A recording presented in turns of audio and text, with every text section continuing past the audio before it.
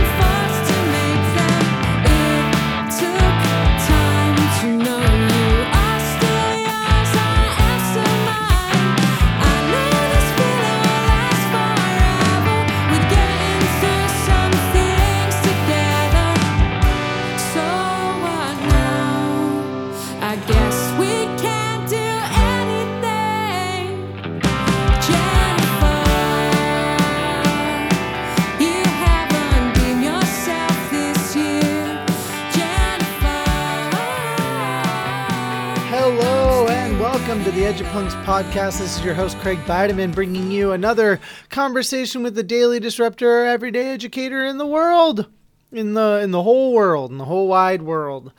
This week I'm chatting with my friend Claire Cady. Claire and I go way back to our days at Oregon State University. So I've known Claire for around 10 years now, and our lives have crossed paths many times since leaving Oregon, and she and I have kept in touch the entire way throughout social media mostly, but random in-person interactions too. So that's been really great.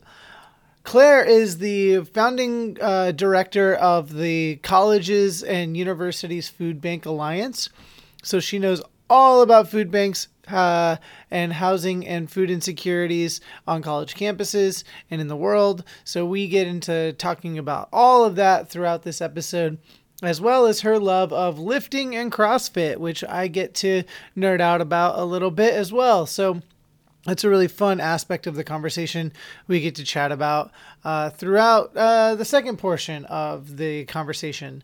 So we'll get to that conversation in a little bit, but first, just letting you a reminder that we are part of the Connect EDU network, which is comprised of a whole bunch of higher education podcasts and internet content creators. You can go to connectedu.network to check it out and learn more about the podcasts and creators that exist inside of our little network. You can also go to artissurvival.com to learn more about my nonprofit, which creates art for trauma survivors. We had a couple new episodes. We had a couple new stories go up within the last couple of weeks. So if you want to read those and see the art I made for them, that'd be really sweet. That'd be really great. Lastly, you get to hear tunes from the new Personal Best album, which is called What You At. I thought it was going to be Where You At, but it's What You At.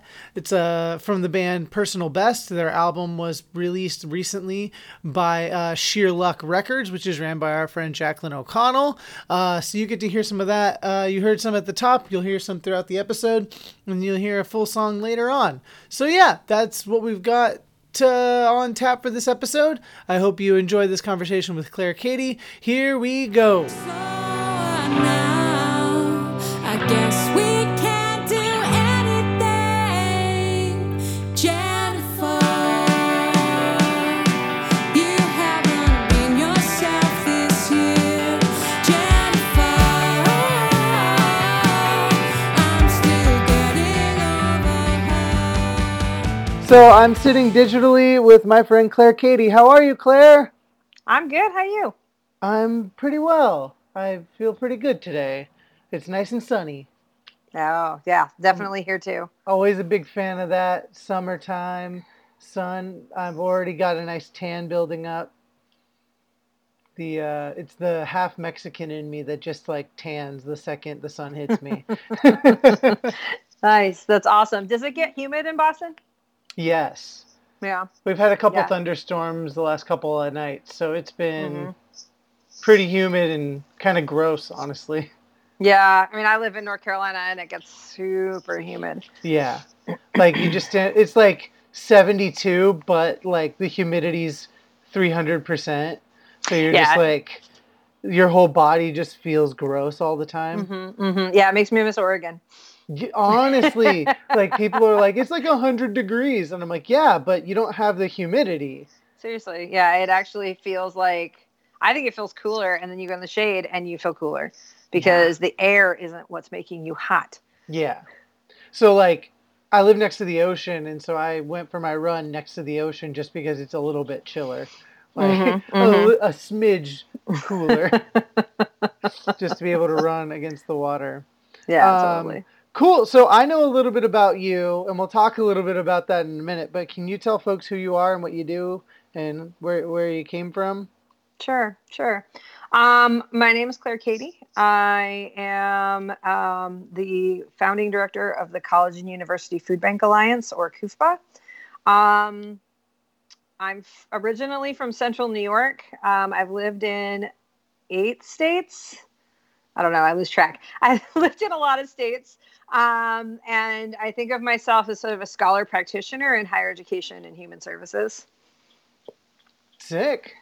I like that you describe yourself that way because I think that that fits you very well in all of the ways that I've known you.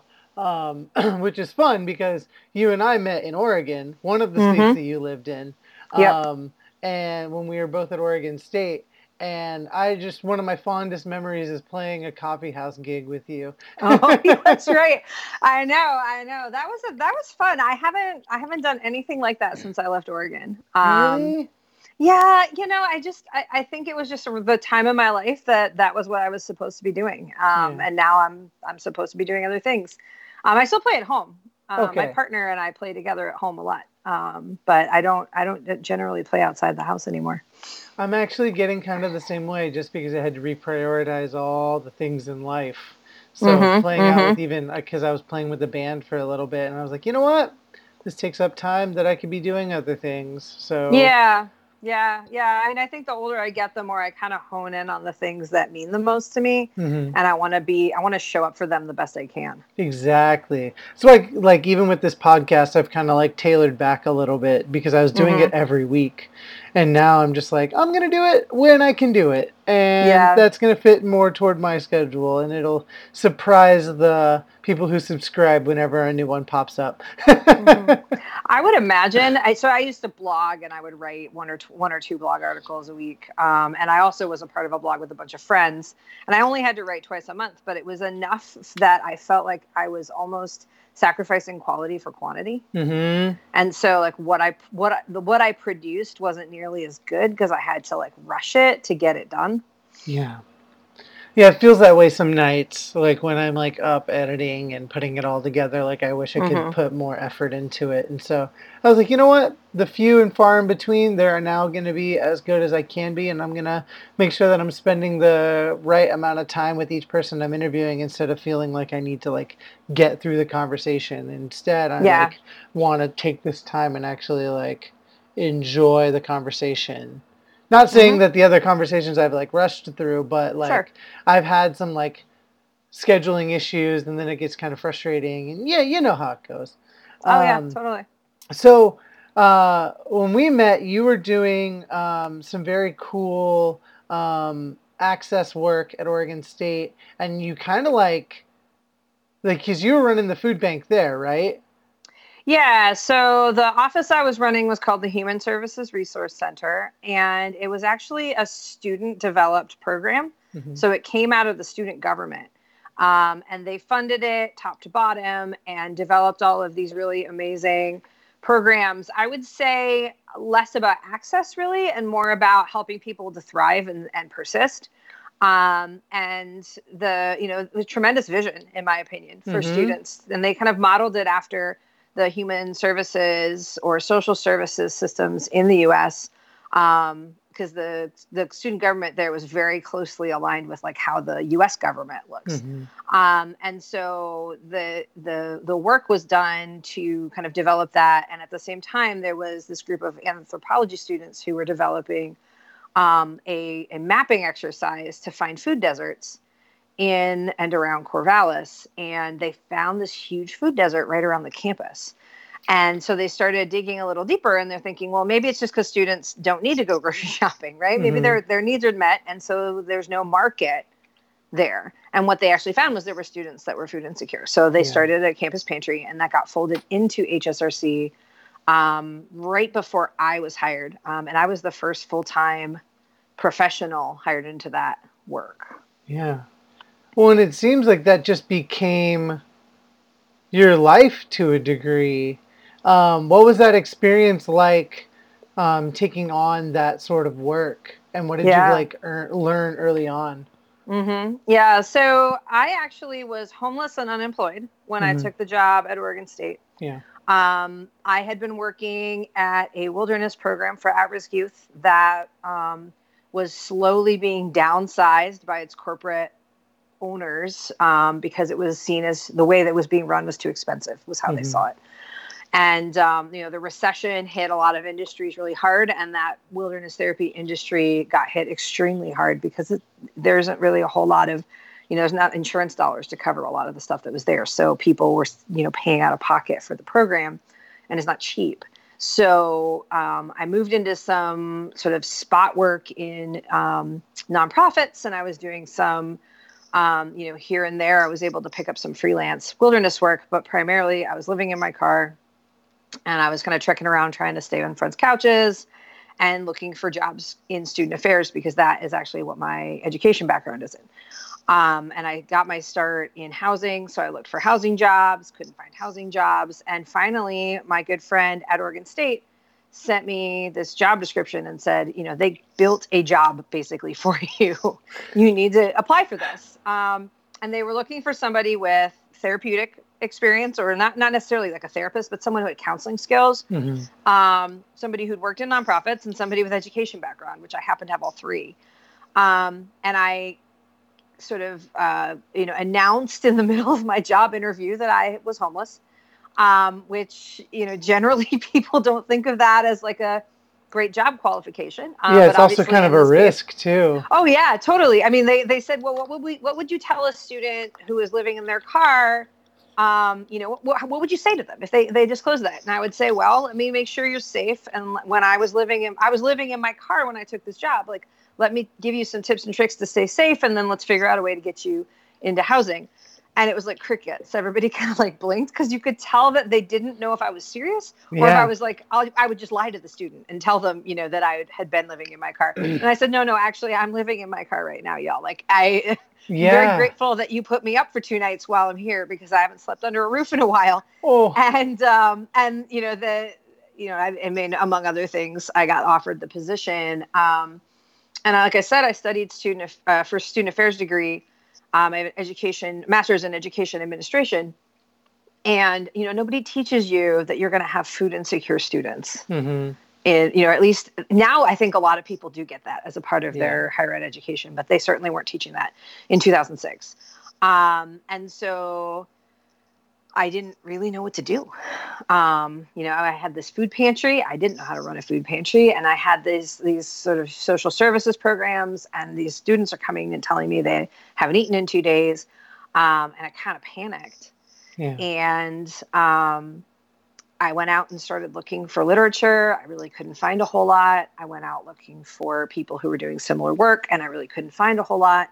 I decided I would go to the NASPA. I think it was 2012 in Phoenix. I was like, I'm going to go to this, and I'm going to see if I can find other people that are doing work similar. And what I'll do is I'll present, and then the people that are interested or are doing the work will come to my presentation. So I'll like call them to me.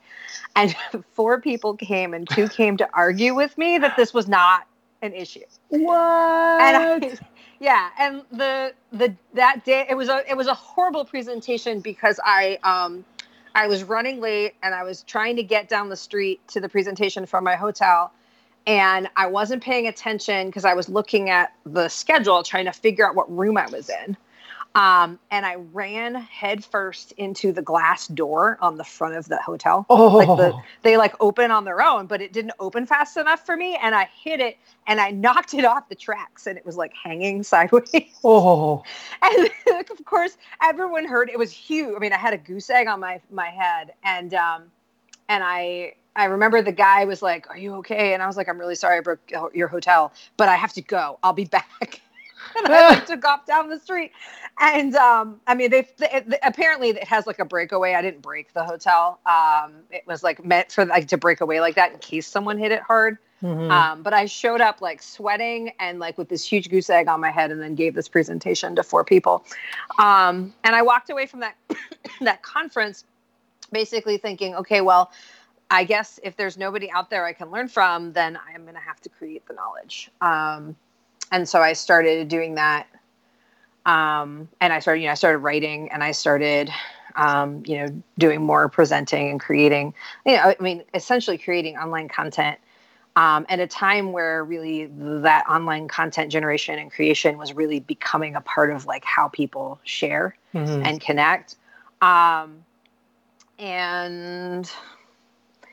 About, I would say 6 to 8 months after that, I went through a really bad breakup, and my dog died in the same, like in 2-week time span. Oh boy. And I was just absolutely devastated. And I basically just put myself into the work as a way to heal. And I was just like, okay, fine. Like I'm no longer homeless.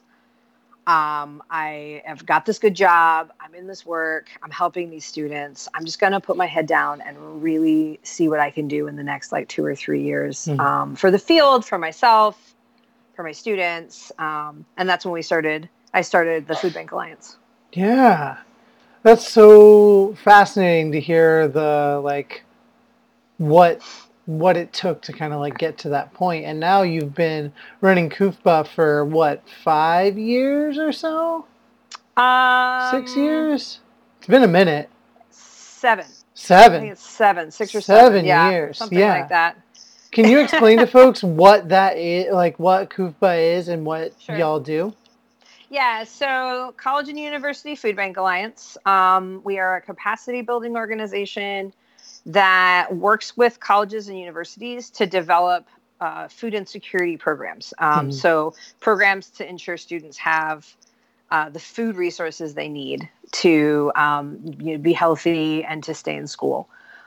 We started primarily or almost exclusively with campus food banks. So very similar to what I said, was started by students at Oregon State that I was managing. We developed toolkits, and we did phone consulting. And I'd say about a year after we started it, and I say we, I'm referring to my colleague Nate Smith-Teig from Michigan State. They have one of the oldest campus pantries in the country. And I found him online, and he was also looking to do something similar. So we had a little bit of money from Michigan State to start a website, and we kind of just launched from there. But maybe not quite a year after we started the program was right kind of as we were rebounding from the recession as a nation. And there were a lot of stories coming out about, essentially middle-class white kids really struggling to stay in school or to afford to stay in school. So like, quote unquote, the people we don't expect to be dropping out for money were struggling, and the media picked up on it because, here's this sympathetic population. So it's not to say that food insecurity wasn't happening on our college campuses, but it was not happening to quote unquote the right people. Yeah. And so now there's these, students experiencing food and housing insecurity, legitimately struggling. Yeah. And the media picked it up, and it was just like, it was really intense because we were getting phone calls left and right. Yeah. From schools that were like, they would hear this was an issue. They'd say, oh my gosh, maybe we have students. What do we do? And they did exactly what I did. Who's doing anything on this? Who can we find? And they found our website. And so, there was a chunk of time where I was probably fielding like 5 to 10 phone calls from schools a week. Yeah. And the media was calling, and I got so many media phone calls that they put me through media training at Oregon State. And I was told if I was going to talk to the media, I had to just give them a heads up, like, hey, this reporter's calling. And so I just a woman that I just sent this stuff to, and she finally one day just wrote back and she goes, you can just take the media requests. You do fine. We trust you. Yeah. and you're getting more media requests than our president, and I just can't manage them all. Oh, okay. So, yeah. So that's kind of, how the work progressed. And in some ways I feel like history picked it, that I was doing this thing that just became really important. And so, kind of answered the call, literally and figuratively. That's wild. I didn't realize that you were getting so much. I didn't realize you were getting so much attention. Maybe like I just wasn't as close to it, but like that is fantastic. And the work I feel over the last definitely 5 or so years has become so prevalent on campuses because I think students are actually learning more about those resources and because like we have RU Access space on campus, and I know that it's very well utilized by students. Yeah, it is. And so, because we also have a very specific subset of students that do need that support. And so seeing that and having been around that for like the last 4 years, I'm seeing the definite need and the power that comes behind doing that sort of work. What have you found is like one of the most rewarding parts of doing this work? What's rewarding to me is how many people are now bought into this is an issue, who believe the students when they tell about their struggles, and who are contributing to this greater body of work. It was an isolating experience to get started in it, and extremely frustrating, because even at Oregon State, where there was so much of a belief that these were issues, that we were being funded, $400,000-$500,000 a year of funding coming in. Most of that went back out the door in the form of subsidies to students. And or salaries for the student workers. So, we were reinvesting that money in students, but that's a lot of money. And so, and yet I would be out on campus and I'd be pounding the pavement, and I would get essentially like the professional equivalent of like a pat on the head. Oh, that's so sweet. Like bless you for helping these poor needy students. And now, we have a field of people in research and policy and activism and practice who are doing this work. They're creating brand new interventions and ideas and pulling together data and, demonstrating need. And, the Government Accountability Office, it has even been involved and gone in and done a GAO report and acknowledged that this is an issue for college students. And so for me, it's really gratifying that the work at the front end to spread awareness is now gone beyond. I mean, we still need to spread awareness, but it's much more, my work is much more about, coming up with solutions and developing things and supporting those who are. It feels less isolating. There's much more family and collaboration. And even, I would say, some competition, which is not a bad thing. There's a lot of scholars out there that are doing research, and, that can become competitive really quickly. I imagine.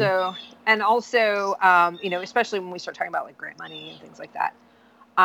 But also there's just this diverse range of people who just understand this is an issue and are doing the best they can. And it feels like way less of a burden than it did when I first started. So I'm grateful that it's a load we all get to share. Yeah. And that just feels really, really positive. Yeah. since like you were one of like the folks that were kind of like on the ground doing that sort of work pretty early on, it must be pretty fascinating to see how much it's grown and how much the type of competition that does exist for grants right now, because the need is there and the Mm-hmm. desire to actually do something about it now is there. Yeah. Um, that that alone has got to be something that like at least feels like a different level of rewarding. Like Mm-hmm. it's like to me, it's just like it puts a really big smile on my face because I know that there are specific aspects of the field that specific people need to be doing, and Mm-hmm. like I have no idea. I would have no idea where to start in your work.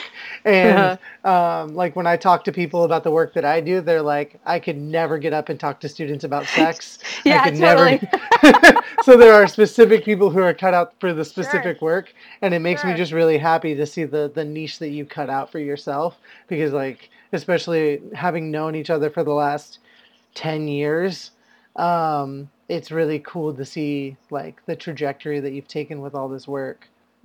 Yeah, I mean, it's been pretty amazing. And I think that,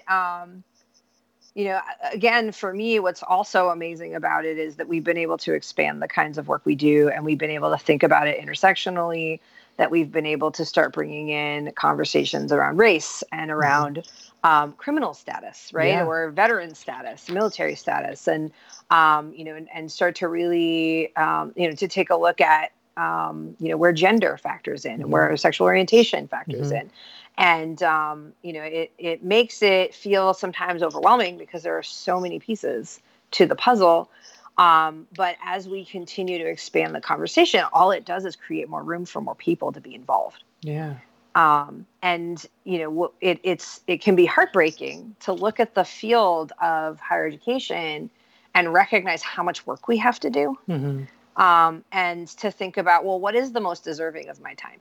Yeah. If my interest is in trying to, I mean, I think my professional mission is to be able to look back at the end of my career and see that more people graduated college because I was there, right? Like Yeah. that's like on a baseline. Well, there's a lot of ways to do that. So should we be looking at mental health? Should we be looking at trauma? Mm. Should we be looking at, there's just so many pieces. Should we be looking at race? Should we be looking at first generation students, or should we be looking at undocumented students? Like these are all student populations that, deserve strong consideration inside of the work. Yeah. And I don't have answers for any of that.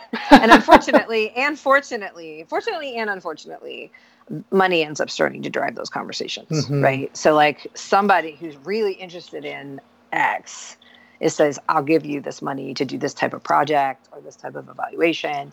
And so, it becomes this weird space. Like the philanthropy space is just really strange.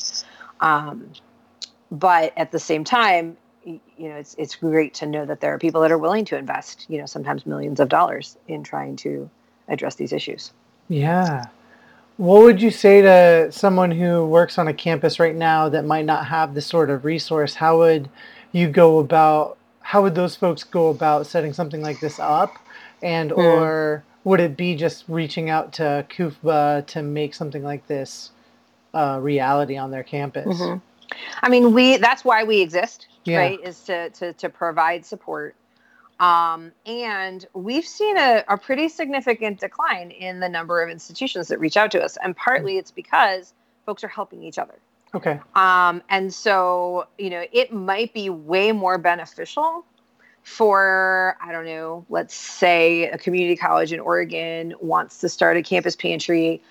It would be way more beneficial, in my opinion, for them to go to Mount Hood Community College and see their campus pantry and learn about their programs, and then go to Portland State, or, just to see, or Oregon State, and see the different ways that it's being done in the state, because food bank policy tends to be state Yeah. policy. And, we at KUFBA do not have the capacity. We're all volunteer. We don't have any money. we don't have the capacity to keep track of, state by state policy. So, if you can figure out a way to get in at the Oregon Food Bank and get connected with them because you can connect with someone else in the state, that might actually be more beneficial. And then the resources available through the food bank, and that's different state by state as well. And sometimes even within states, like there are in Washington, for example, there's 2 different sets of food banks. And so, they have the different funding, different policies, et cetera. And so, to be able to get connected in with that and get that insider information, it will also drive how your pantry's set up. So in Oregon, and I know Oregon the best because I haven't managed a campus pantry since I left there. But in Oregon, we were able to access things like free shelving and free refrigerators and infrastructure. And not everybody has that at their food bank level in their state. So we find that that's definitely a huge deal.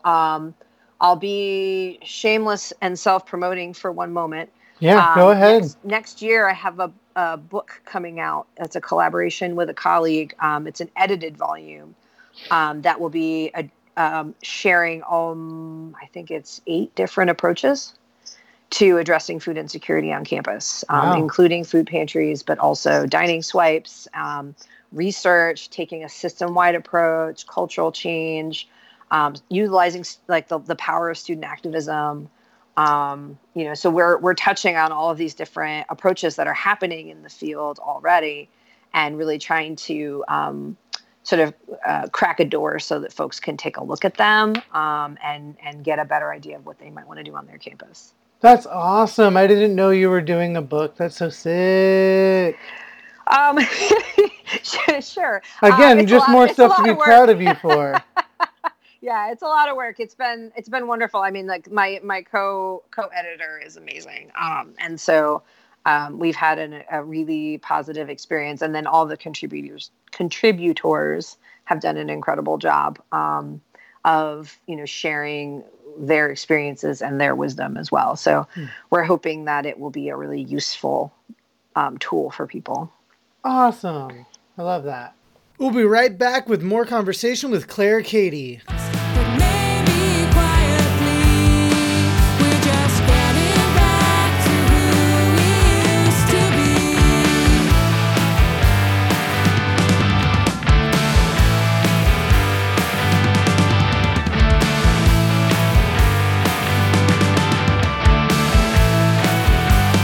Where do you go at 2 a.m. when the moon is shining? So, outside of all that work, I know that you take care of yourself in a very different way through the world of lifting and CrossFit.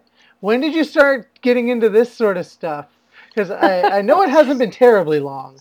No, it hasn't. It's really funny. Like as you asked that question, I'm about to say, I started doing it when I was in Oregon. That gave me this weird little flash of thought about in some ways the life I live right now started in Oregon. Because, for a couple of different reasons, but primarily because I started taking medication for my bipolar disorder when I lived there. And I started CrossFit actually as a part of my treatment plan. Oh, I didn't know that. Yeah. So, I didn't want to take medication. I was, very reluctant to do it. Mostly because of, media representation of what medication does to you. And I was terrified that I was going to lose me. Yep. That's the same feeling I had. So scary. What happens if I'm not me anymore? I like me. And the bipolar makes me. So, or at least part of what it, makes me. And so my psychiatrist and I went round and round for about 6 months and finally landed on, I will go on a very low dose, like a starter dose of my medication. And I will also do a whole bunch of lifestyle elements to my treatment. So that included, getting at least 7 to 8 hours of sleep a night, drinking a certain amount of water, eating a certain diet and exercising, but not just exercising, because I've always been good at exercise. Yeah. I grew up my parents both worked at college sports. I grew up on sports and playing sports. I played sports in college. But at that point, I had done cycling racing. I had done triathlons. I'm an avid backpacker. So like physical activity, not an issue for me. What I had to do though, and I was really upset about it because I'm a massive introvert, was I had to also spend time with people. Mm-hmm. And because I was very isolating. I was isolating myself, both because I was doing this sort of like, let me put my head down and do my job only. But also because I'm an introvert and because my bipolar kind of like forces, like it doesn't force me to isolate, but I isolate as a result of it. And so I started CrossFit because I had a roommate who coached at the box up the road from my house. And, she had never, the like stereotype, like, you hear the vegan, the atheist, and the CrossFitter all walk into a bar. Yeah. How do you know the difference? Like, don't worry, they'll tell you. So, but like living with her, she never talked about it. I mean, we knew she was going to coach, but she never talked about it. She never advocated for it, nothing. And so I finally just said to her, I was like, hey, this is what I have to do for my treatment. Tell me about this CrossFit thing, because don't you take the classes with people? Isn't like it's supposed to be like a social activity too? Yeah. And she said, yeah, absolutely. You especially if you start going at the same time, you'll get to know the people you work out with. There'll be accountability there. And, in any given day, you can give whatever your 100% looks like that day, you give that. Right. So, my 100% on my best day is 500% of my worst day, but it's still my 100% that day. And it's all modifiable and scalable. It's not actually dangerous, even though everybody thinks it is. Yeah. And so I went and started doing it, and I found it to be because of the social aspect, which I was not getting in my life. That made a huge difference. And then also, it's variety. It's constantly varied functional movement. Yep. And the variety made it so I didn't get bored. Because Manic Claire gets bored. And Manic Craig gets bored too. really bored really fast. It's like, oh, I want to do all the biking all the time. And for 2 years, I did nothing but ride my bike. And then I did my century ride. I rode 100 miles in one day. And then I was like, okay, I'm done with that. What's next? Whereas in CrossFit, you don't get that. Nope. It's like, nope. oh, I completed this thing. I have 50 other things to do still. So that was nice. And then on top of that, like having the community, like I could go in and I could say like, I'm feeling really depressed today, and people would understand. They would get that. So I've been doing it for 6 years now. 6 years.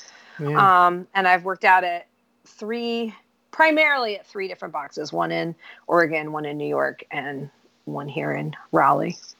That's great.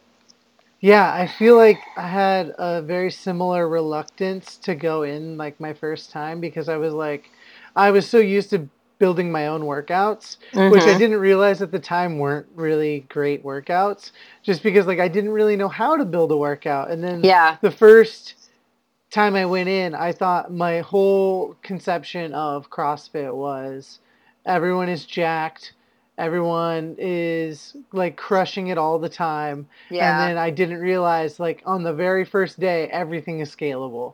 And I'm like, oh, so y'all are actually pretty lenient. You just want us to get through a safe workout. I didn't realize that was a thing. Right? Yeah. You see the games athletes, right? Like that's like the biggest representation, right? Yeah. Public representation is that, and like videos of people doing stupid shit and getting hurt. Yeah. And so like that's basically the public image. And the box I work out in, I've been at for 3 years now, is, so I mean, we have folks in their 60s, we have a kids class, there's teenagers, people from all walks of life. And it's actually the most diverse, both from a perspective of sexual orientation and also from a perspective of race. I mean, because CrossFit is really white. Yeah. My gym's still really white. Yeah. But I find it to be the community that I've landed in right now is certainly one of the more welcoming. And then I coach at another gym, and that one is probably also extremely diverse, and focuses not focus, but really creates an adaptive athlete space. Yeah. So the head coaches from a wheelchair. We have a paramill. We have all kinds of great adaptive equipment, and so we have athletes that are quadriplegic, that are legally blind, that have CP, and and other various different abilities, which is cool. Yeah, that's the like wonderful part that I had to learn, because even the gym that I go to, which is I've talked with someone who who works at the gym that I go to. It's a gym for people in recovery, and so it's people who are sometimes a couple years sober, a couple months sober, 2 days sober. Yeah, And wow. it's people who are just trying to get their life together. And some people who, like, I mean, I'm coming up on 7 years sober, and so like That's I've so awesome. definitely got my life under control, but like you never know. Yeah, And like there are totally. people, like a bunch of our trainers, a lot of our coaches are under 5 years sober. So like a lot of them, CrossFit is how they got sober.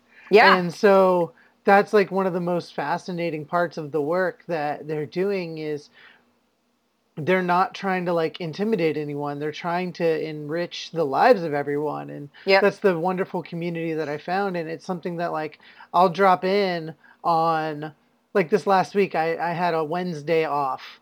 And so I'm not usually there on Wednesdays. I dropped in on Wednesday and everyone was like, Craig's here. What? Yeah, We didn't totally. expect you to come here today. And I was like, yeah, I mean, I didn't expect it either. Yeah, So, yeah. it's like a great space to be in. And even like this afternoon we have two couples from the gym are coming over to play board games with us. So Yeah. like it's also a way to make adult friends, because Yeah, as you it's probably hard. know, it's super hard. Super hard. Yeah, it is. I mean, like for me, the 2 times I've moved since I was in Oregon, I lived in New York City for 9 months, and then I moved down to Raleigh. In both instances, I was like, "Where's the box?" Because that's where I'm going to make my friends. I'm going to meet people from a lot of different places, but we're going to be like-minded in a few things. Yeah. And that I think is really, really awesome. And it's nice to have that accountability. I work out at 6 a.m. And I don't know, you do some early mornings sometimes The too, don't you? earliest they have is 5:30, and I still haven't gotten to it. Yeah. So 8 a.m. Well, I'll go yeah, to the 8 a.m. the morning, I feel like the early morning people like bond, because it's like, let's suffer at 6 a.m. They right? totally do. And so like that's been great, because the 6 a.m. crew, since I started coaching and I coach in the evenings, I have to work out in the morning. I've joined this crew of people that work out at 6. And the thing that I also love about it is it helped me fall in love with my body. Mhm. Like that, and like, I mean, I can get like, mushy girl body positive, which is, there's nothing wrong with that. It's not really me. But just like the sense of I'm a woman I've never been thin. I said, I've always been active and athletic. My bipolar makes it really hard for me to eat healthfully consistently. Yep. And so my weight fluctuates all over the place. And, one of the things I realized was that because I'm bigger, I lift really heavy. Yeah. And I love that. Like I get a lot of satisfaction out of it. And a couple of years ago, I lost 30 pounds, and I lost 50 pounds off my deadlift. And I was like, screw it. I'm going back. My body likes it like that. So I mean, it's not, I didn't, gain weight back on purpose, but just the sense of like, oh, my body can be good at this no matter what shape or size it is. And maybe pull-ups are harder, but I can still do them. Yeah. And yet, I'm chasing 300-pound squat and a 400-pound deadlift right now. So that I can, and I want to, so the fact that I can even think about doing that feels awesome. And the other piece of it is, you go in there and work out, people give you respect. They don't care. Mm-hmm. They don't care if your gender, they don't care your race, they don't care your ability. If you show up and you do the hard work, they don't care if you scaled, they don't care if you did an RX, it doesn't matter. And so as a woman, and when I was a girl, being so athletic is not really that. I mean, unless you look really feminine and like try and balance it out, I was bullied really heavily when I was younger. And so I was actually talking about this yesterday with my partner. So when I was, 16, 17 and playing sports, and I would beat the guys because I was good at sports. And I would get called all kinds of names and I would get bullied. And then yesterday, there weren't enough women to partner up for the workout. So I partnered with one of my male friends and we, crushed the workout, felt awesome. I actually, in half the workout, used the same weights as him. And we got done. And, if that had been, when I was in high school, it would have been like, making fun of me, and giving me shit. But instead he was like, dude, that was impressive. Like, hell yeah. And I was like, I'm not used to that kind of reaction, period. Yeah. Let alone from a man who I was like going toe to toe with in a workout. And I just love that. I love that about the community that, if you come in and work hard, they don't really give a crap beyond that. Well, and that's I really bumped on what you were saying about the body image stuff, because I mean, I've been in therapy for the last 2 years for an eating disorder and for body image issues and my bipolar. And so my addiction to running became like self-harm to the point where I was doing it. And I literally would say this to my therapist: I don't run because it's fun. I run because it is what I need to do to feel good about myself. Yeah. And once we got to this realization that was not healthy anymore, and I needed to figure out something else, that's around when I found CrossFit. And now I still run, but it's more so the fact that I've developed endurance is the thing that helps me so much in CrossFit. Yeah. Because like, I might not have the strength stuff yet. I have been getting there. I have been developing a good amount of strength, but my endurance is what crushes it in the workouts, because I'll end up finishing a lot of workouts pretty quickly, while everyone else is still like working on it. But it's primarily because like I can go. And the other things are coming to me. And like this last week, doing a workout where like I had never really done overhead squats before, but I was able to do them yesterday at almost the prescribed weight. That's awesome. I felt really good about myself. Like 75 total, broken up over 5 rounds with that's a lot. A 400-meter run. Like, it was rough, but I got through it. And I was really proud of myself. And it's become to the point like similar to what you're saying. Like I'm taking on, I've noticed that I'm taking on muscle, and my legs are getting a little bit heavier, and my running is I've actually had slower running times lately. Sure. But I'm actually enjoying running again. And that's great. I have to like change that mindset of I need to be fast. I need to put in all the miles. No, I'm only running 3 miles at a time now, and that's fine for me. And I'm doing it at a pace that feels comfortable, and I'm not pushing myself. Sure. And I still have that endurance when I go to CrossFit, because not many of them are doing 3-mile runs just out of nowhere. Yeah. I mean, that's actually something that's also really cool about it, is like, because it's about fitness, which is a well-rounded thing, right? Our bodies are going to be good at some things and not as good at other things. Yeah. And so, like you said, my body is built for the power movements, like deadlifts, bench press. I can do the explosive movements and the explosive work, and I can do pretty well over short time domains. But I don't do gymnastics super well. And so like I have a friend that when we work out together, like if let's say, and he's the opposite, like super good at gymnastics. He's a smaller guy, high endurance. And so like sometimes there'll be a workout program where it'll be like heavy deadlifts and pull-ups. Yeah. And so we'll work out next to each other and race. Yeah. And, we'll get through the deadlifts and I'll do them all unbroken, and I'll get up on the pull-up bar and he'll catch me and we'll get off the bar at the same time. Right. And so like we'll cycle through it, and it's just really amazing. It's like, wow, like your body's good at this, my body's good at that. And as a result, we're going to perform really similarly in a workout. even though our strengths are so different. It's really cool to me, and it just makes it really fun. Yeah. And I love going in and just saying, and I coach now too.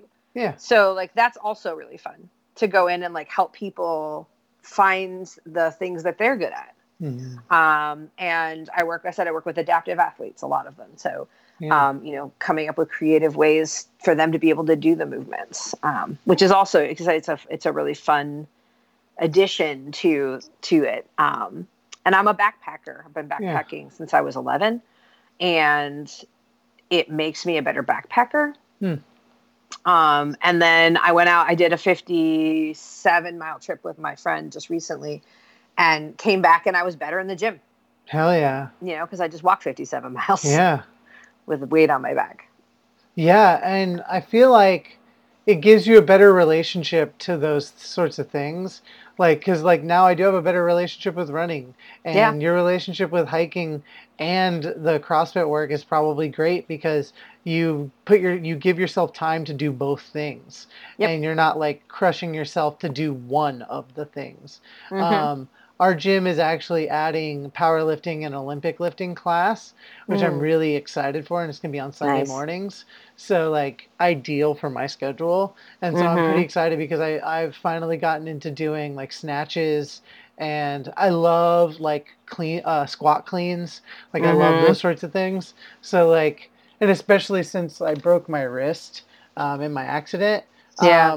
like both of my other wrist had to overcompensate too much, so now they're both kind of crap, but they're finally feeling to the point where they're strong again, and like I'm loving these movements, and it honestly feels like I'm accomplishing something. And Yeah. that I think is like the biggest.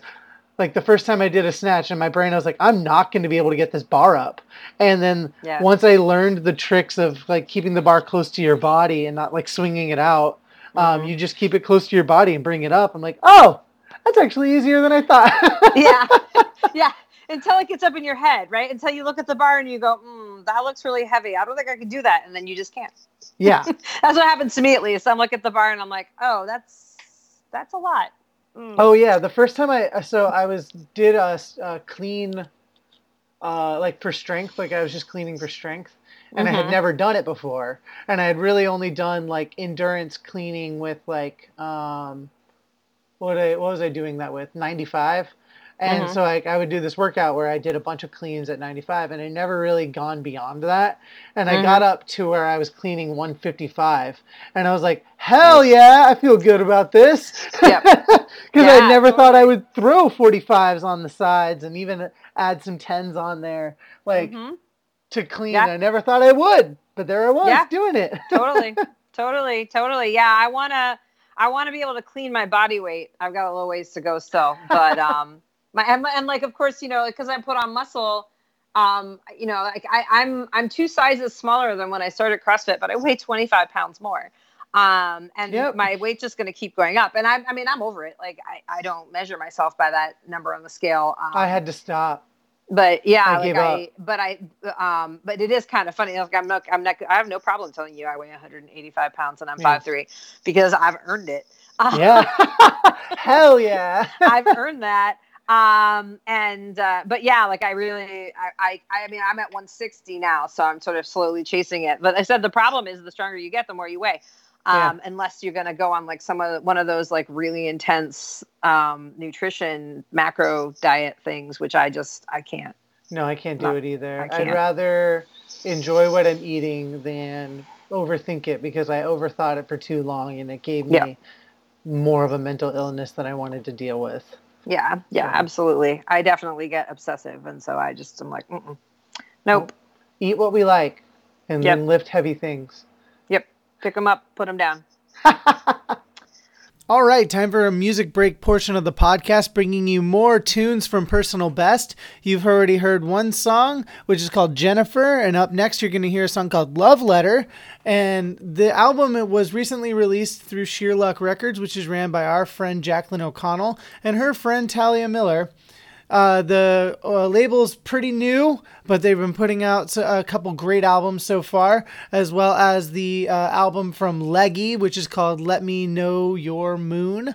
This album from Personal Best is called What You At. You can get vinyl copies, you can get CD copies, and they come with air fresheners as well. So if you want to get yourself some of those, go over to sheerluckrecords.com. If you want to just stream straight up from Personal Best, go to personalbest.bandcamp.com and support the band. Support some classic rock for tragic lesbians. That's the tagline for Personal Best. I absolutely love that. And if you like what you're hearing, please give them some support.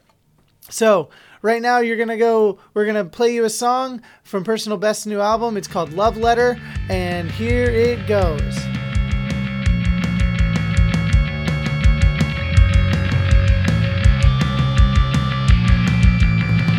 This is a love letter to everything that never was, to every time I didn't hold your hand. I should have kissed you on the balcony by the sea, but you didn't understand. I couldn't breathe. My body, she's got my body. She's got my body. You've got my soul. My body, she's got my body. She's got my body. You've got my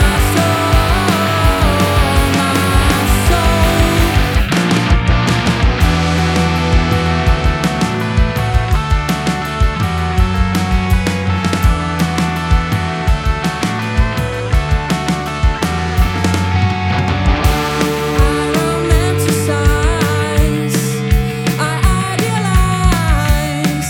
I'm so stupid in love with stupid love. Are you sure that you adore me totally? Because there's never a good time to be ready.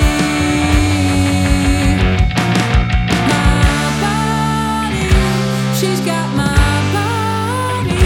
She's got my body. You've got my soul. My body, she's got my body. She's got my body. You've got my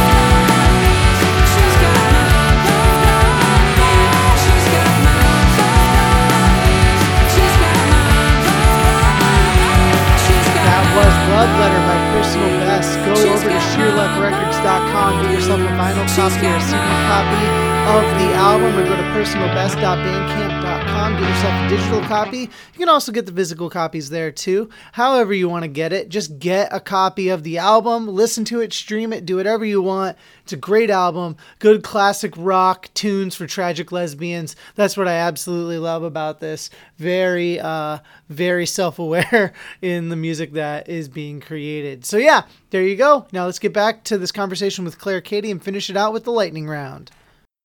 What's your favorite color? Green. Nice. What's your favorite kind of food? Cheese.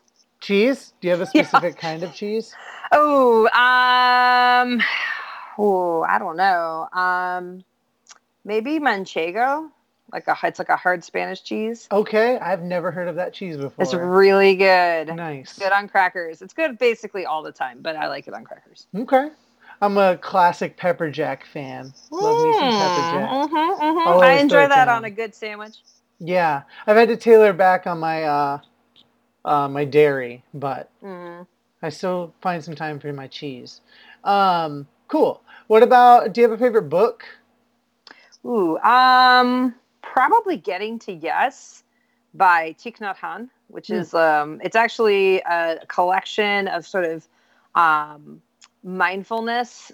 Mindfulness. I don't know if case studies is not the right word, but like vignettes Hmm. or metaphors that I used to read it to my students at the wilderness program, and I still pick it up from time to time. But it's all about like being mindful of the world around you and the people around you and what it means to kind of care for yourself and others. Yeah, that's fantastic. I've been reading a lot of books along those lines, so I might have to like check into that one. I just picked up Unfuck Yourself, so I'm excited to dig into Oh, that one. yeah, totally, totally. I'm about to read Michael Pollan's new book, the one on psychedelics, Oh, cool. which I think will be really interesting because it's like looking at utilizing them for like things like PTSD Hmm. and other mental health issues, which I Hmm. think is just really fascinating. That does sound fascinating. Where's your favorite place you've ever traveled? New Zealand. Yeah? What was it Oh about yeah. New Zealand? I think it's a combination. The country is just extremely beautiful. Yeah. And their primary industry is tourism. Okay. And so there's, in some ways, sort of like almost like a national culture of hospitality. Hmm. So, everyone was just very friendly while we were there. And then also, this trip was just special because I had 3 months off from work and I biked the whole country. Oh, So wow. we did the whole thing on bicycle. And so, there were days that were, really bad and days that were great. But to see, I've done a couple cycle tours, and to see a country or a new place by bicycle means seeing things you don't when you're in a car. Hmm. Because you can't, like if you get a car and you drive around New Zealand, you're not going to stop some of the places we stopped Yeah. because you can drive right by them. And so you stay in places where people aren't necessarily like catering to tourists, or you stay in places that have these like hidden gems that, aren't in the tour books. And then just like the physical challenge and experience of, we biked over 2,000 miles in 3 months, with gear on our bicycles was also just like a really cool thing to be able to look back and go, yeah, I did that. Yeah. That's incredible. Wow. Yeah. I don't know if I could be able to do something like that, but then again, who knows? Never thought I I'd... think if you can be patient and give yourself a lot of grace and you like riding a bicycle, you can do it. I do love riding a bicycle, but my recent trauma has been hard to get over. I believe it. I mean, I had 2 accidents, not Yeah. nearly as severe as you did when I was Yeah. in New Zealand. Oh, really? And yeah, I have one where I got caught in a train track. Like my front tire got caught in a train track and I Oh, went over boy. the handlebars into the street. Ooh. And I had another one where a woman car doored me. Oh. Like opened the car door and I ran straight into her open car door. Oh. Both of those awful, not Mhm. not to the extent of what happened to you, however. Yeah. Not my favorite, but we're Mm-mm. getting there. I started commuting Yeah. a little bit here and there now, so getting over it a Yeah. little bit at a time. Yeah, well, it takes time. It does. Even though I hate that it has to take time. Yeah, I know it's so hard. Like once you get to a level of self-awareness where you know what it takes to do something and you'll be okay. Like I know in the future I will be fine because I know how to do the work to make myself fine. Yeah. But I have to wait. I can't skip till then. That sucks. But I want to skip. I know. I felt that way when that relationship ended that I referenced and when I was talking about Oregon State, like I was like, I've been through so many breakups and I've been through so much heartache in my life. I know I'm going to be okay. I'm not going to die from this. But can't I just skip to where it doesn't hurt anymore? Because it really hurts. Yeah. That's you real. Can't do that. That's your real. body, it's almost like there's like the mind-body connection. Just it's a requirement, like a healing requirement, What is a favorite movie of yours? Ooh. I don't watch a lot of movies. Then TV, whatever works for you. If you watch anything. I mean, The West Wing is the world's greatest television show. Do you listen to the West Wing Weekly I podcast? sure do. Hell yeah. I do. I have a little crush on Rishi. Of course. How can you not? He's I such know. like a He's beautiful, charming like a as beautiful hell. nerd. Yeah. And he's adorable. So, but I mean, I would say, yeah, I don't know if I'm going to pick a favorite movie. I don't know if I have one. That's cool. I mean, yeah, listening to that podcast and going through the West Wing that way again has been like, and how they parallel it to like what's happening right now. I is know. fascinating to me. It really is. It really is. And it's been interesting because they're going to be talking about the election during the campaign season. Yep. Like, Yep. just timing. I mean, Yep. I don't think they did it on purpose, but Nope. it's gonna match up. Yep. Yeah. So, and this is like, I know that people felt that the fifth, sixth, whatever seasons, like trickled off a little bit. I enjoyed the last few storylines that they did. Yeah. Even if it was different, like writing groups, like I really enjoyed the whole Yeah. campaign and election storyline. Yeah, I mean, I think that because they went and did that instead of like, and you know, if you compare it to the Inside the West Wing storylines that happened at the same time, those were really bad. Yeah. So like, if you could just cut out like what's happening with like CJ and Kate and all those guys at the White House and just focus on the campaign, I think it would have been great. But the definitely very formulaic and kind of almost like they were just trying to give those people something to do. Yeah. And that because it was unfortunate. basically being driven by Bradley Whitford. yeah. And so I mean, I think that was where the quality fell off for me. But the fact that they went and did this thing that was really different, that had never been done, made it so that they could make it theirs. And I thought that was really great. Yeah. What about music? What have you been listening to? So I just bought tickets to a big music festival in September here in Raleigh called Hopscotch. Yeah, It's you a told me about that. Yeah, so it's like, you know, a lot of indie music, but they really run the gamut. Like they put together I think there's like 200, almost 250 songs from all of the artists that are coming on a Spotify playlist. So I've basically been like running through that, which is great because it's a lot of stuff I've never heard before. But Slater Kinney is coming. Yeah. I cannot wait to see Slater Kinney. They're back. I know. And James Blake is coming. Churches and Little Brother are like the headliners, and I'm excited about all of those. I'm a big fan of bluegrass, so like that's like a go-to for me, especially when I'm cooking. Like I'll put that on while I'm cooking in the kitchen. And I've been on a return to my early 2000s, not mainstream hip hop kick. Oh, so there you go. Listening to like A$AP Rock and Black Alicious and J5 and Lyrics Born. Nice. All over the place there. Yeah, I like I said, I get bored. So same. That's why I just do a lot of the same stuff, different stuff. My Spotify like suggestion thing is all over the place because I kind of have to because I never really can settle on one sound. Yeah, I you know, the people I follow on Spotify, I'll sometimes like watch the feed, like what are people listening to, and I definitely from time to time like, oh, what is he listening to, and like check out whatever it is you've got going. Yeah. Oh, hell yeah. Great. Well, that's all I had for you. Do you, if folks want to like get in touch with you or CUFBA, how would they do that? So we're at CUFBA.org, CUFBA.org. I'll say that, and this is like public knowledge, but hasn't been like officially announced, that I'm actually going to be handing the CUFBA over to my associate directors this year. So they will be taking on the role of director, and I will be, did I lose you? My partner just called me. Okay. I will be, on the board of directors, but that'll be the extent of my, involvement at the end of the summer. But I can be reached at ClaireLKD@gmail.com. That's my professional email, and I am always interested and open to people's questions, or if they have ideas, or if they want to do collaborations. I'm definitely in a place with the book winding down and with Krupa winding down for me of like trying to figure out what's next.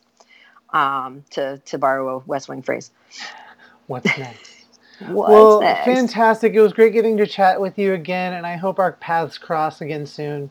Mm-hmm. Yeah, absolutely. We need to come visit you all in Boston. And maybe we'll make our way down to North Carolina. Who knows? I know. It'd be Who great. knows? My partner is a massage therapist and could help your wrists. Oh, hey, maybe even my neck. Yeah, certainly your neck, and if you've got scar tissue and mobility issues, that's like a specialty. So. Oh, cool. Dang. Mm-hmm.